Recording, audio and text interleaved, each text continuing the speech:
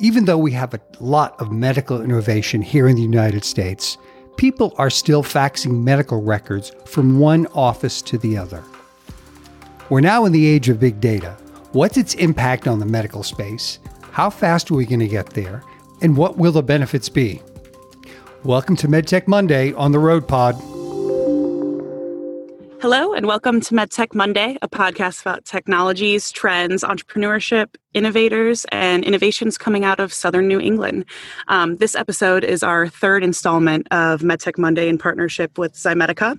And today we are featuring their Director of Technical Innovation and Advanced Analytics, Jeanette Toy-Genova. As always, I'm Danielle Sturm, and I'm here with my co-host, Tom Jaginski. Hi, Tom. Good afternoon. Good afternoon, Danielle. Good afternoon, Jeanette. And Jeanette, thank you so much for joining us. I know Tom's, pretty excited to speak with you today as we're focusing on technology, big data, analytics, all things he's very interested in. And I'm very excited to learn from you on a topic that I know a little bit about, but I'm excited to learn more. So Jeanette, I'd love to turn it over to you so you can introduce yourself, tell us a little bit about your background and your role at Zymedica. All right. So hi, everyone. My name is Jeanette. I work for Zymedica, and I've been with Zymedica for over 6 years now.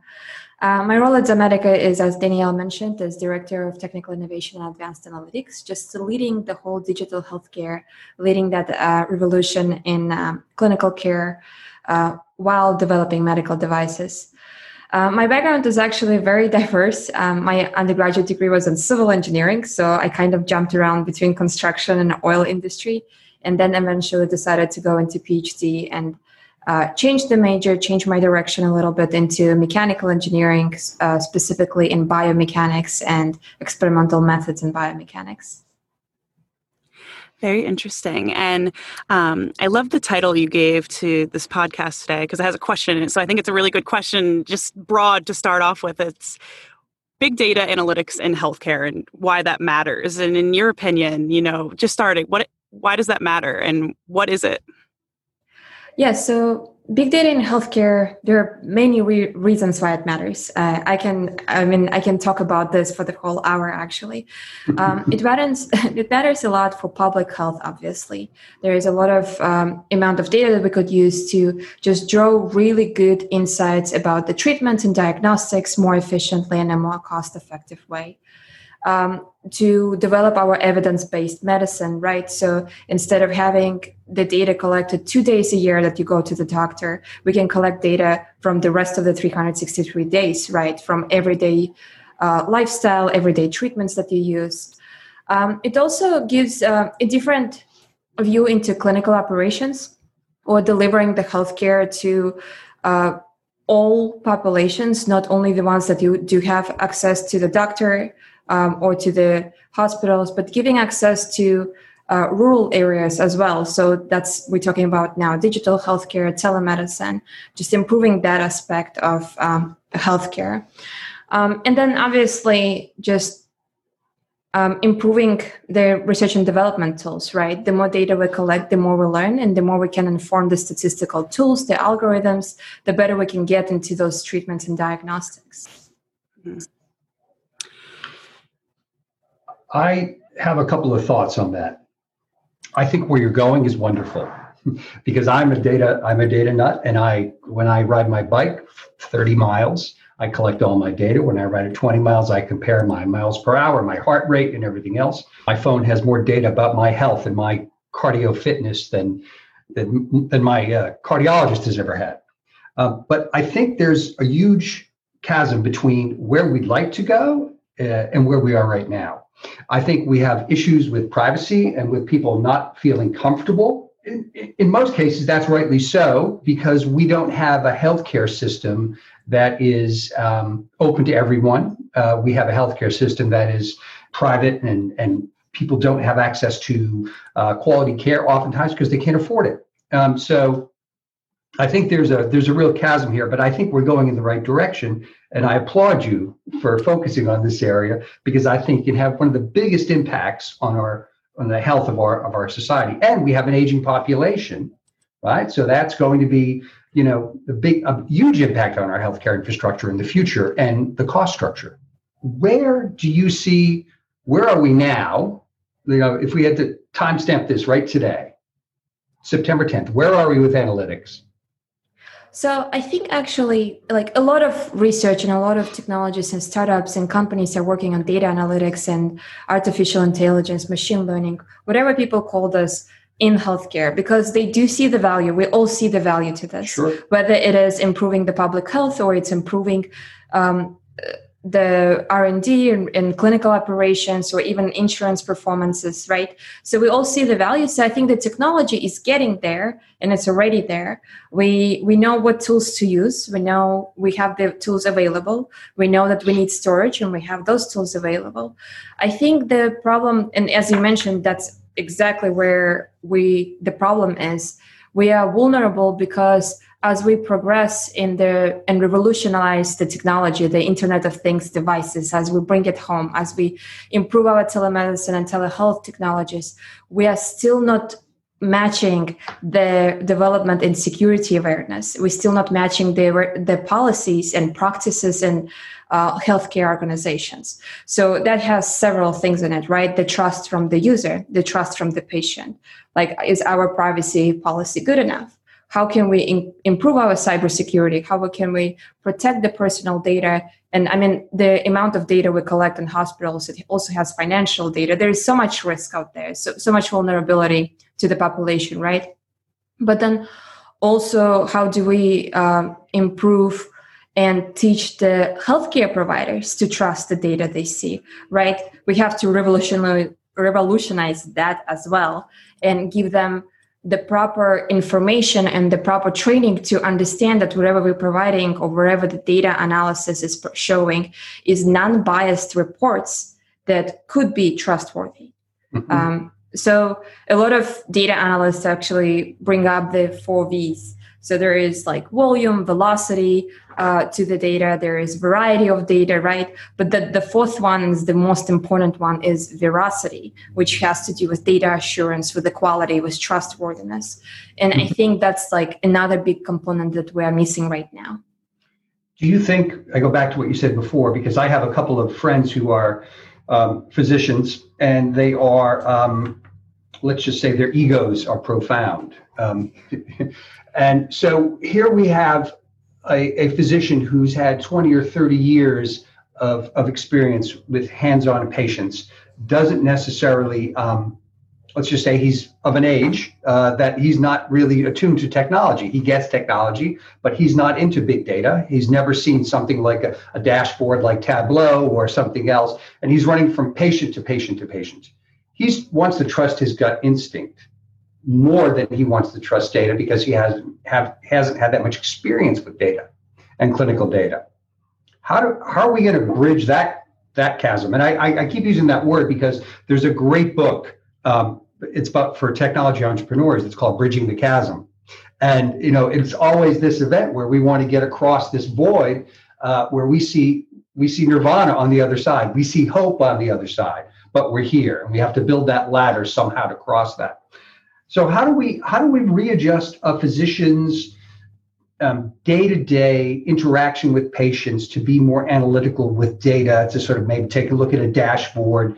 How are we going to do that? Yeah, I mean, I would love to say that it's by showing them the value, but I think the value is pretty obvious. I think we have shown that. I think at this point it's just providing the right training tools and providing the right user interface for that physician. So there are different physicians, right? For the ones that are upcoming and new physicians, we can obviously integrate it into their training as they go through med school, right? Yep. But the physicians that have been working for 20, 30 years and already used to their own gut instincts, I think with them, we just need to change. And that's the medical device. That's the user interface, right? We need to change what we show them. Perhaps the data we present to them must be different. But perhaps it should not diagnose something for them, but it should give the suggestions and just open up a different box for them to take a look at and propose it as a toolbox instead of as the answer, right? Because, I mean, there will be a lot of, it's like teaching people to use the phones, right? Back in the day, no one even knew what Instagram is, and now we can live without it. So I think it's kind of a similar approach. We'll have to bring up the new generation of doctors, a new generation of viewpoints. And the reason for that is that what was happening 20 years ago is not the same right now. What treatments were used 20 years ago cannot be used right now just because we need to adjust treatments based on the changes to the lifestyle and changes to the environmental factors. I mean, everything we do, like the way we expose ourselves to environment, is so different now versus 20 years ago. Sure. So I think those are the things and we have to provide. Where the big gorilla to me in this whole thing, and again, my knowledge from my couple of friends who are physicians, some of them, they know they have to see X amount of patients a day to get paid to actually keep their office open. And this goes back to, again, the public-private issue. And the physician, has a lot of challenges on his time. And I'll give you one example of that. A friend of mine who's an ear, nose, and throat surgeon, I think I mentioned this in our discovery call, walked into a patient and said, hello, let's call him Bill. Hello, Bill. Oh, that's a great job someone did on your septum. And he said, yes, doctor, you did that 9 months ago. Right. So my friend, a physician, also named Tom, did not have the time because he's running between so many patients. He has to see so many patients to keep the doors open and keep the billing cycle going, that he didn't have the time to even look up and understand that he had spent, 3 hours working on this gentleman's septum 9 months ago. How is the billing? How are the providers, who are the ultimate gatekeepers to our healthcare? How are these people adopting? What do they see? Obviously, they see the ability to have, reduced cost and everything else. But how are they going to adopt this to allow? There's going to be a transition period, and where do you see that going? And are you talking to them? At Zomedica in general, we always reach out to KOLs when we work on something. We always make sure that whatever we create, it will be something that the doctors prefer and would love to use. So I understand that, but I'm going towards the healthcare providers, the guys who are paying, the healthcare payers, right? The Blue Cross and Blue Shield, the United Healthcare, the sort of neighborhood health. How are those people going to adopt this? Because they're the ultimate gatekeeper. I mean, you can't get something done one day if someone doesn't want to pay for it. And I'm recent experience with that in a family member. I hate to sound so down on healthcare payers, but they put off the treatment for something, and the individual died. And that's a sad story. But I think it happens. It's not an edge case, right? It's a case it's somewhere embedded in our healthcare system. We just don't hear about it that much. So where are these healthcare providers, the payment providers, the people who are paying the bills that we pay into and then they pay out? How are they going to adopt this? And I see that's one of the biggest issues, in sort of that transitional period going from small data to big data for physicians. Yes, do you work with them? We do not work with them right now. Okay. Yeah, but that's a really good discussion point and question, because obviously there is a lot of strength in big data where even though it will benefit them for fraud detection, right? So yes. That's number one. And then the other one is, again, we're trying to be more cost effective, right? And by having and using the data properly and getting the right insights, we can get information pinpointing the patients that are the highest consumers of the health resources or the ones that are at the highest risk. So I think that's where the providers will benefit, actually, that with having the appropriate data analytics tools and having the appropriate data available to us, we will be able to detect the exacerbations of the patients before it happens, before it is the high bills, right? And we will be able to notify the right people, the right caregivers, or whether it is physician, to catch it, but basically we'll be able to catch it early. Do you think COVID and the age of sort of telehealth here, which we moved like 10 years down the path faster, do you think this is going to help with that?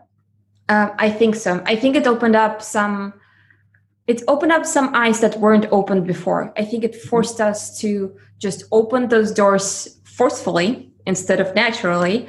And again, telehealth and telemedicine is something that's people said it's going to be impossible. And now I'm like, my past few appointments were like remote, were virtual, and they went just fine because I don't need to be in front of the person to answer some of the questions that they're asking during physical exam, right? Obviously, it's not going to be for everyone.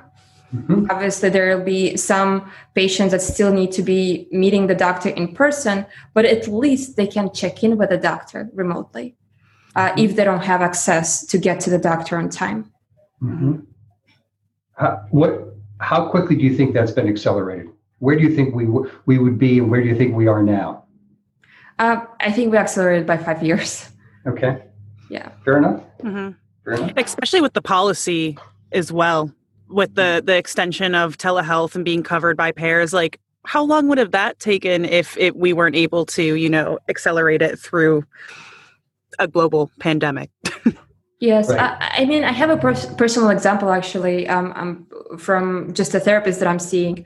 The Blue Cross Blue Shield, initially they were covering only telephone phone calls instead of the video calls. And then they changed the policy very quickly because they did realize there needs to be some kind of face-to-face interaction. And now they're covering the full video interaction with the doctor. So like even seeing that, like that would have taken years and a lot of paperwork to prove that. But now this is happening much faster because there is a need. Do you see someone, so go back to your 4 V's, variety of data. Yes. Obviously, when we get into a situation with data, the variety is infinitesimal. How do we normalize this data from multiple providers? Right. We have, we look at a spreadsheet, we look at a database, we look at Oracle, we look at something else.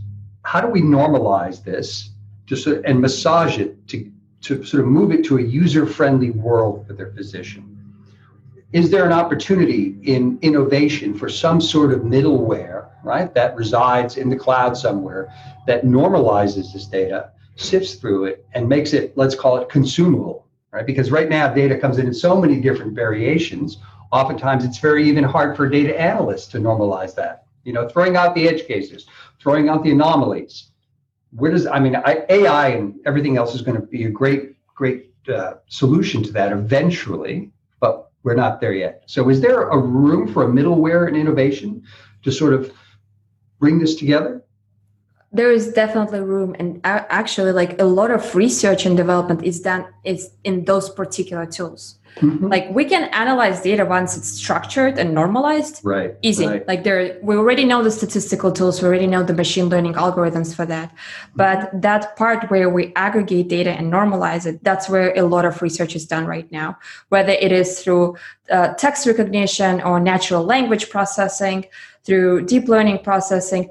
Like that's exactly where most of the research is going to right now. And a lot of tools are being developed. Interesting. Yeah, because we're looking at the US, in this conversation, we're discussing US tools, right? We already have some kind of, we have digitized health records already, like electronic health records. So that's great. There is already some kind of commonality between hospitals, or at least within hospital, between the doctors. Yeah. But if you go to other countries, if you go to third world countries, that's not the same.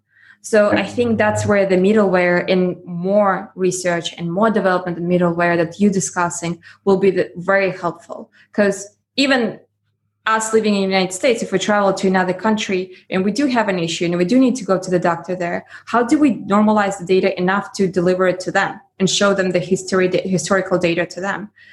To physicians that have totally different system of data collection. Perhaps it's handwritten, perhaps it's electronic. It depends on the country they travel to. So I think that's where the gap, like cybersecurity and that, will have to advance quite a bit for us to get even more valuable information from data. Who's the leader right now in terms of world health, in terms of data? I mean, I would say it's Google because that's where they're leading. But there are a lot of companies that work on this.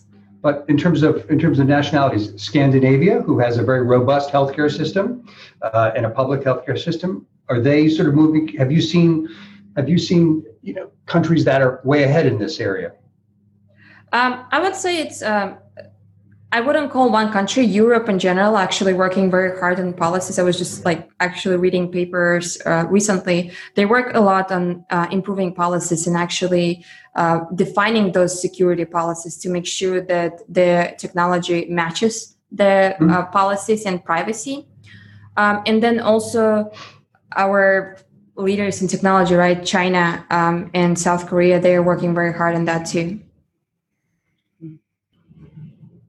It's interesting, but excuse me. I think it's very interesting to see what comes out of Japan in this, particularly because we have an aging population in Japan, right? They're aging very rapidly, and they're not replacing their population. And as we are aging in the United States, right, we're sort of looking towards a similar outcomes down the road with sort of population segmentation. And maybe Japan is looking at this in a different way than we are, because there are so many issues that people in their 60s, 70s, and 80s, get, and that they could be leading it because they have such an aging population. Do you see that? Definitely. And Japan is actually very advanced in some of the AI tools that they have been using, especially with the caregivers, because a lot of you could see a lot of developments in there, like AI robots to actually interacting and acting as caregivers with the older population. So actually, Technical Innovation Thursdays that we have with NEMIC once a month, you could see a lot of developments and robotic developments from those possibly every time that's coming out from Japan.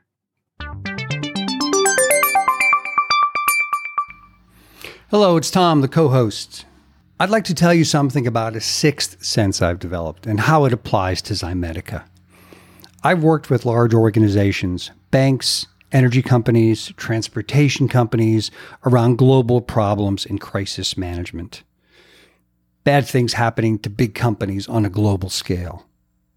I've also worked with the IAEA in Vienna, Austria, and New York around fissile material, nuclear medical waste getting into the wrong hands and creating dirty bombs. I knew nothing about nuclear waste or fissile material, but what I did know, something about collaborative tools. And I'm also a sailor, sailing with incredibly demanding CEOs around the world, and including the America's Cup.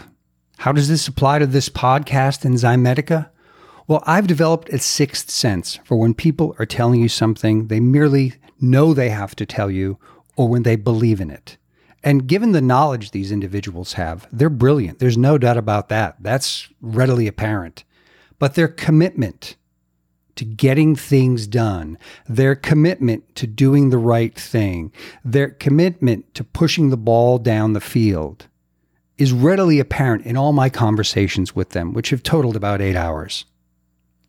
So in this age of the pandemic, which we now find ourselves in, I'm happy that there are people like these wonderful individuals who I've interviewed at Zymedica behind some of the medical technology. I feel good about the future.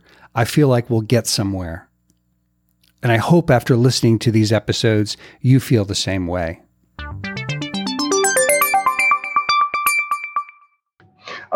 What's the timeline?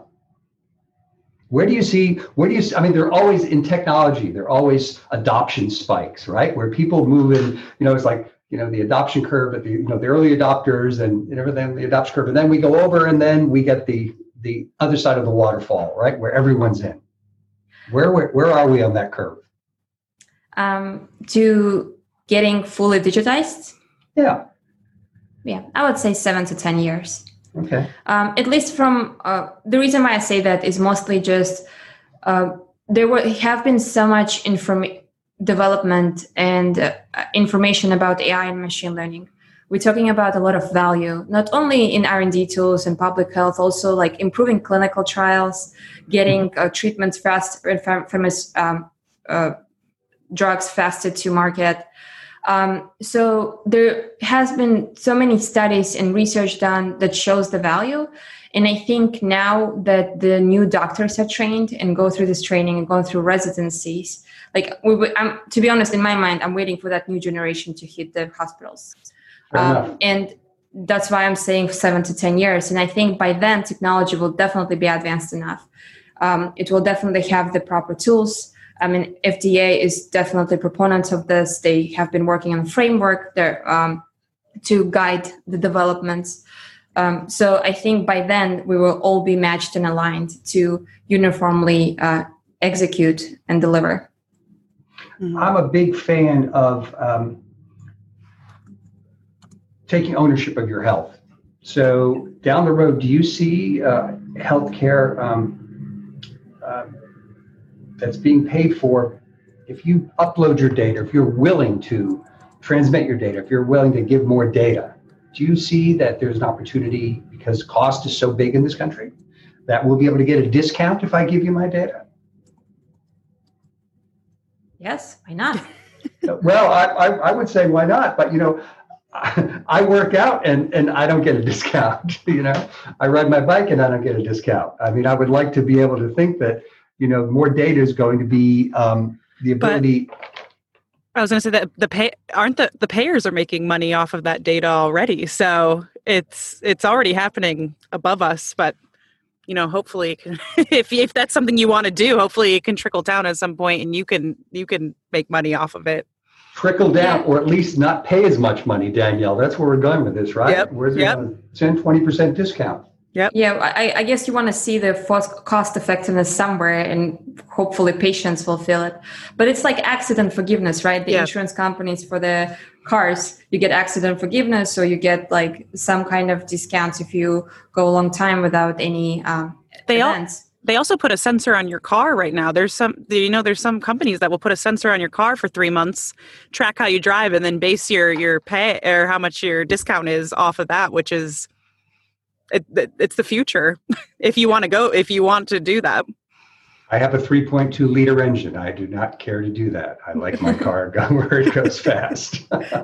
Yeah. But Tom, you see, there is precedence for this, so I don't think that's out of reality. I do think that this is something that maybe will be used to inspire patients and to motivate patients, because again, patients are also tough. We were talking about physicians today a lot, but and about providers, but patients are also as tough. Patients also need to trust the information that they're providing. Sure. I mean, so many people having, all right, there are two cases, right? Like some people will press, yes, I agree with any terms and conditions of privacy transfer. And some people will be like, no, I will never give up my information. I will never do that. Mm-hmm. I think that could be one of the motivating tools. A lot of times when we develop a device, or especially a treatment device, one of the things that we keep on asking ourselves is adherence and compliance by the user, especially the ones that do have chronic diseases and other ones that I mentioned that are like the greatest consumers, the ones that have the greatest risk. And the factors are always, if we provide them this treatment or if we provide them this sensor, are they going to use this, or is it going to overwhelm them? Right. So oftentimes we look into the solutions like gamifications or some kind of payback, not necessarily the one you're referring to, but providing some kind of payback or maybe award system in order for us to inspire these users to use the sensor or the treatment that we develop. Right. You mentioned rural areas at the beginning. We have an issue with even broadband in this country in rural areas. Right. So we have an issue of people uploading data and people getting telemedicine because we don't have enough broadband. We don't have, we're still dealing with DSL at a lot of places, or a single provider where the individual homeowner can't actually, pay for it because it's expensive.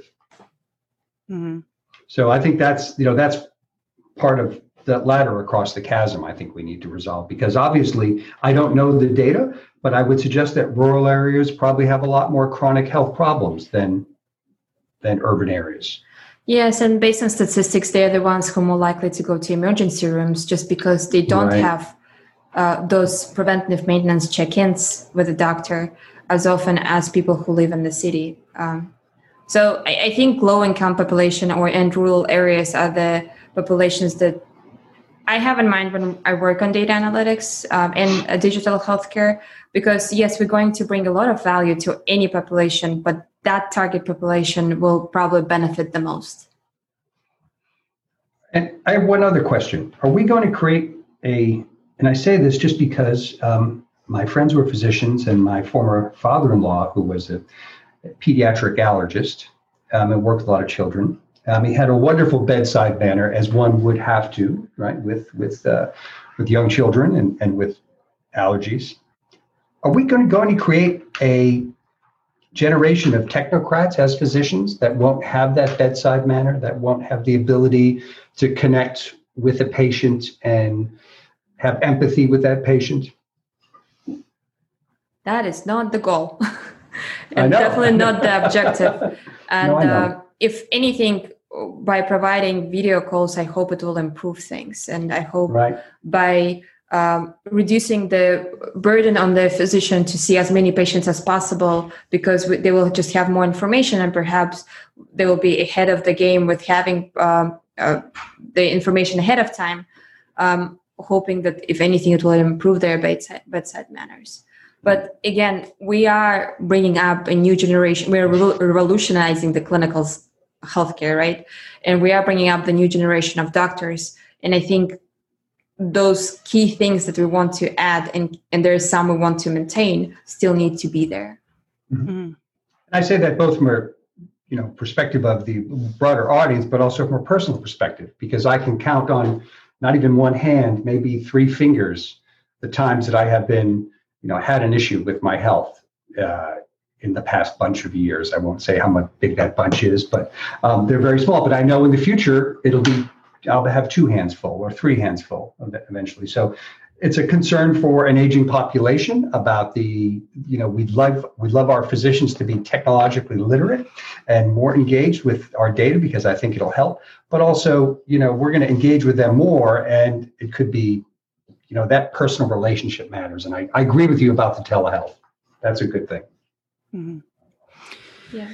Excuse me. I have one more question, or maybe 2 more. But the last time we talked on the Discovery call as well, you gave a great overview when I asked for you to talk about. And through your work at Zymedica, what is your ultimate goal, and what do you want to do to create more infrastructure to get us to the future of what, big data and digital health is used in medicine? Yes, I think, the infrastructure right now is there, but it's not used, right? Right now, we're not using all the sensors that are available, like the Internet of Things sensors that are available to us to get the information to the doctor.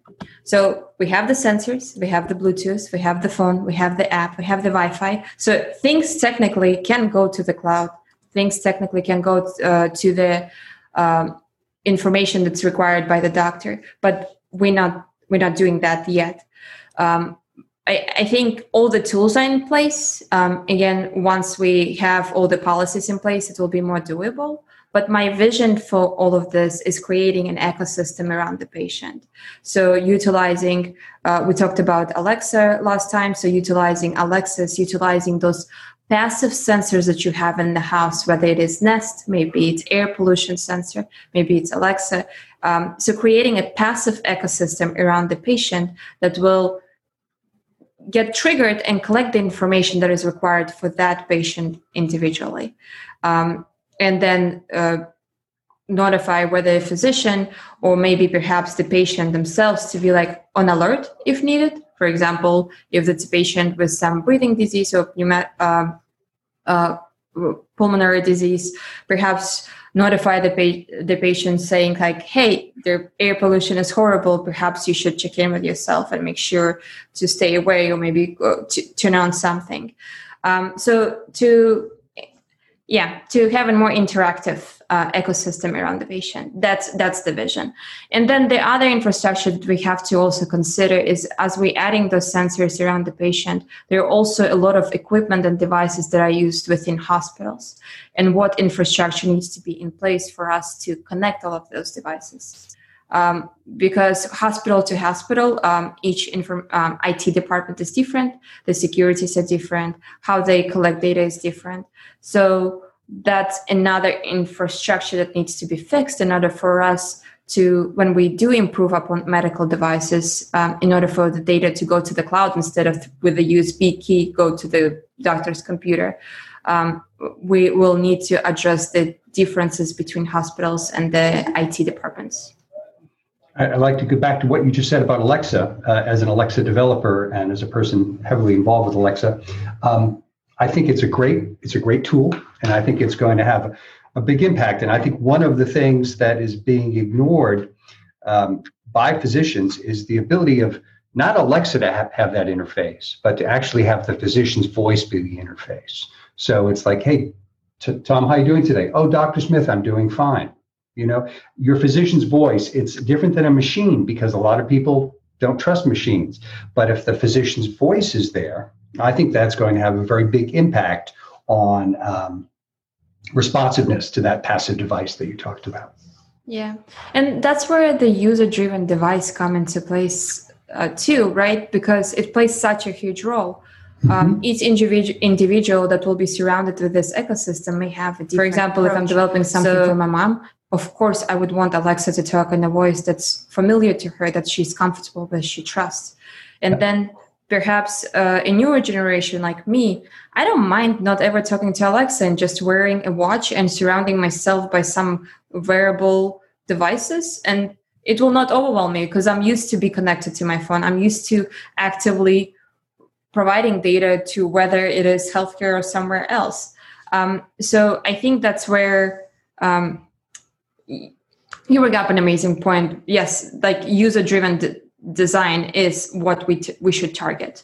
I don't mean to sound negative. I just think there's, you talked about the interaction between hospitals and data security and different types of hospitals. And, like Mass General has a totally different, data structure and IT department and than some rural hospital in Western Massachusetts. They're only a couple of hundred miles, not even 150 miles away, but still probably light years away from interacting with one another, right? And in the same state, in the same sort of technical, technical area in New England, which is very heavy tech, but still, that's going to be a big issue. And it goes back to that when I talked about that middleware thing. I think the biggest people who are going to have the biggest impact are those people that can basically bridge those chasms between providers, between systems, and I think that's going to have the biggest impact on it. And maybe it's Google, maybe it's somebody else, but there's a lot of people who don't want their data out. I don't mean to be so, Yeah, it's advancement in middleware plus policies.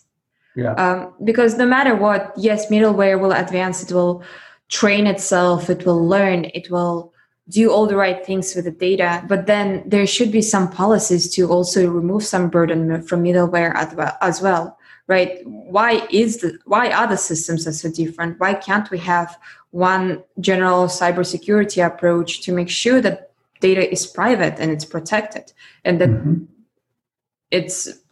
the user does not need to worry about that, neither the user or the physician. Mm-hmm. Yeah.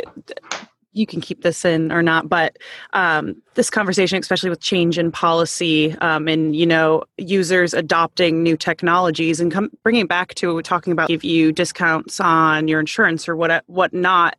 And then there's the people like, for me, for example, I would probably be a little hesitant to share my data. But if you think, then I sit there and think about it, and I'm like, but it's for my health. Like, no matter what, this is all going for my health and, extending my life or making me a healthier person.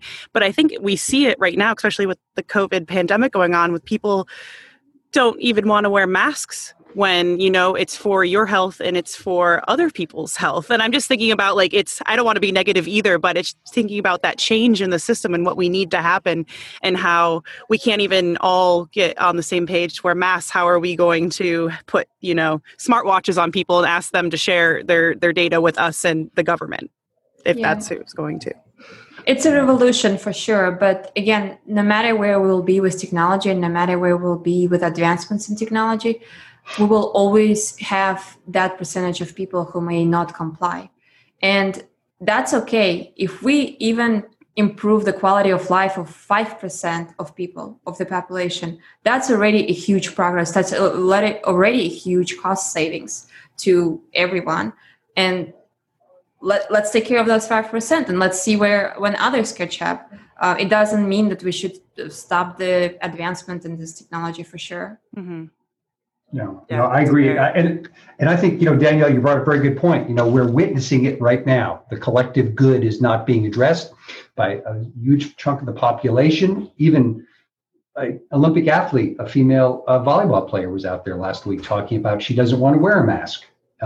So you bring up a very good point, and I hope it can be explained to the general population better than COVID has about the benefits of this going forward. And Jeanette, I applaud your talking about a 5%. Most people think 5% would be nothing, but you understand the metrics of the whole system, and 5% to you would be an enormous improvement. Enormous improvement. But then, okay, let's talk about something totally different. Let's forget changing our the digital healthcare or improving public health. Let's just talk about clinical trials. Let's talk about before it even gets to the market, and how much money is spent on clinical trials by pharmaceutical companies. How many of them fail? How many of the users or people who are being recruited just not comply, or do not report all the information, or we don't have a good way to track side effects, especially when they're subjective instead of objective, right? So how much benefit we can bring just by advancing our technology, how much benefit we can bring there. And like right now is a perfect example. A lot of companies are working on vaccines.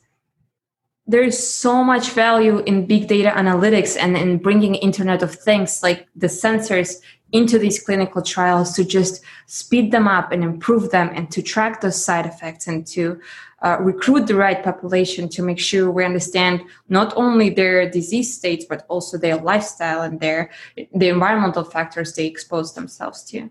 Yeah. So like even before we get to changing the full infrastructure of the hospitals, that's starting the revolution out there, there is so much we can do before then. Yeah. I'm glad you talked about side effects too. This would be my last note. Just everything you're saying is just making me think. One of our fellow entrepreneurs, Roberta Powell, actually yesterday we filmed a webinar with her that will be available soon. So if you're interested in watching this, you'll be able to find it on our website. But she is working, she filmed the webinar about big data and how she used FAERS data from the FDA and adverse drug effects to pretty much build a business. First of all, she was building a few years ago, she started with an app where you could scan your medicines or go to the doctor and, scan Benadryl and scan Advil and see if they would interact with each other. Because she became a nurse and she was seeing so many people were dying from adverse drug mixing or effects. Through her work, though, and what she's turned it over to do now is she's used this FAERS data, which is in the public domain, and it's big data, and you can go in, and she, just as an example, as she was looking through this, started putting it between males and females. So she could look at, women on the same drugs as men and what the adverse effects were. And she, through all this research, she found that because we were, developing drugs now and back when focused on males and using male test subjects and, looking at males, that nowadays doses, she thinks, and this is what she's working on, that the doses we are giving males and females that are the same shouldn't be the same. So it was just really interesting. And she's talking, so she uses that example, and that's what she's working through, is how can we go to, hospitals and or pharmaceutical companies and easily show them what's happening for them to be able to give the right dosages to people. It's crazy. And that information can come out during clinical trials, but it also brings up a good point about one of the other advantages of big data is removing biases. Mm-hmm. Making that removes all the biases that the person can have, all the prejudices, all the historical information that they may have had with a different patient population. So that's another big advantage of having that data available to the physician. Mm-hmm. And Danielle, to what you just said, I have another personal experience with that with my father-in-law, and he has Parkinson's, and he would be fine in the morning, but he would take his drugs, and by an hour later he'd be a zombie. Mm-hmm. And finally, he found a new neurologist, and the neurologist spoke to him and looked at his drug, all the scripts he was taking, and there was a conflict. And he said, you can't be taking this with that, or this is what happens. And I think the data can go a long way towards resolving those. And what your what's her name in there who just did that? Roberta, and what Roberta's program is doing can go a long way towards resolving those conflicts among medicines. Yeah, and I'll leave it as a little teaser so that people listening will go watch the webinar. But you pretty much learn that her doctor almost killed her, and that's the whole reason she put this. She started this application. No, her doctor wrote her a prescription, and she was not in the healthcare space. Read it, Googled it, because she was like, "This seems a little off." She was prescribed, I think it was 5 times the deadly dose of what she should have had. So. And that's kicked her off on this year. It's been 4 years now, and it's an incredible story. So, and it's just such a good example of the value of advancing technology and showing that we are going in the right direction. Yep. I do have actually a very similar story. A few months ago, I was doing some blood tests, some blood work to get some results with my. With my doctor, and then when I went to another doctor, they needed those results. They did not have access to those. They had to be physically faxed, and it's in Rhode Island. I went from one doctor in Rhode Island to the other. Insurance covers it, but they have no other way to share that information besides faxing it physically. Yes, that's yeah. Tell me why too. I have to bring a written prescription every time I leave my doctor. I have given a written prescription. I have to bring it and sit and wait at the farm. Just the little things like that, where I'm like, we can't. There's no way you can just type it in and send it off to the pharmacy, which there is, but it's it's not being utilized. It's the perfect example of we have this infrastructure, but it's not being utilized, and it's so, I guess, nice to see someone like you in a position you have, because it gives me hope sitting here talking to you that the future of our healthcare system is going to be utilizing this technology. And it's really exciting to sit here and talk to you today and hear how opportunistic you are about this. Yeah, I don't mean to be negative. I didn't mean to, but I'm always the voice. I try and be the voice of reason on this, understanding what it takes to get all this data around. So I applaud you also for looking forward and for striving for this outcome. Yeah. Awesome. Well, thank you so much, Jeanette. This is a great episode. It's great talking to you. And if anyone listening, wants to get in contact with you, we'll tell them to go to this Zomedica website, but can they connect with you on LinkedIn? Of course. Awesome. I'm happy to connect. Again, it will take a community to get this together, to make progress, and we will have to work together. We will have to collaborate. It's going to take people like Danielle when they're in the office going, "You're going to fax that over?" That was my reaction. But then, talking about last point, all right? Yeah, every time I go to the doctor, I fill out the questionnaire on what medication I'm taking. Right. Time savings, right? I have to show up at the doctor's 30 minutes early to make sure that I fill out the questionnaire with information that should be available to them, because there are tools in place that can provide them that information. So again, there's so much value to doing this and doing this right. Yep. It's mostly just let's get there. Jeanette, the good news is we're working with they just incorporated in Rhode Island. We're working with a startup. It was an idea that came out of our education program. We're now helping them actually build the company around it. It's more on this psychiatric therapy side, but it's for a digital, instead of going in and, filling out a form each time you go see your therapist, or it's like, when you go see your doctor for a physical, it's like, do you feel suicidal? Do you have guns in the house? Like, that's like that's the questionnaire that we're all given. And she's turning it totally digital to be able to share. But it's like, it's exciting. So hopefully, I see people working on these things. I'm just hoping we can implement it broadly. I'm working on that. Well, thank you, Jeanette. Thank you. Thank you. Thank you for your time.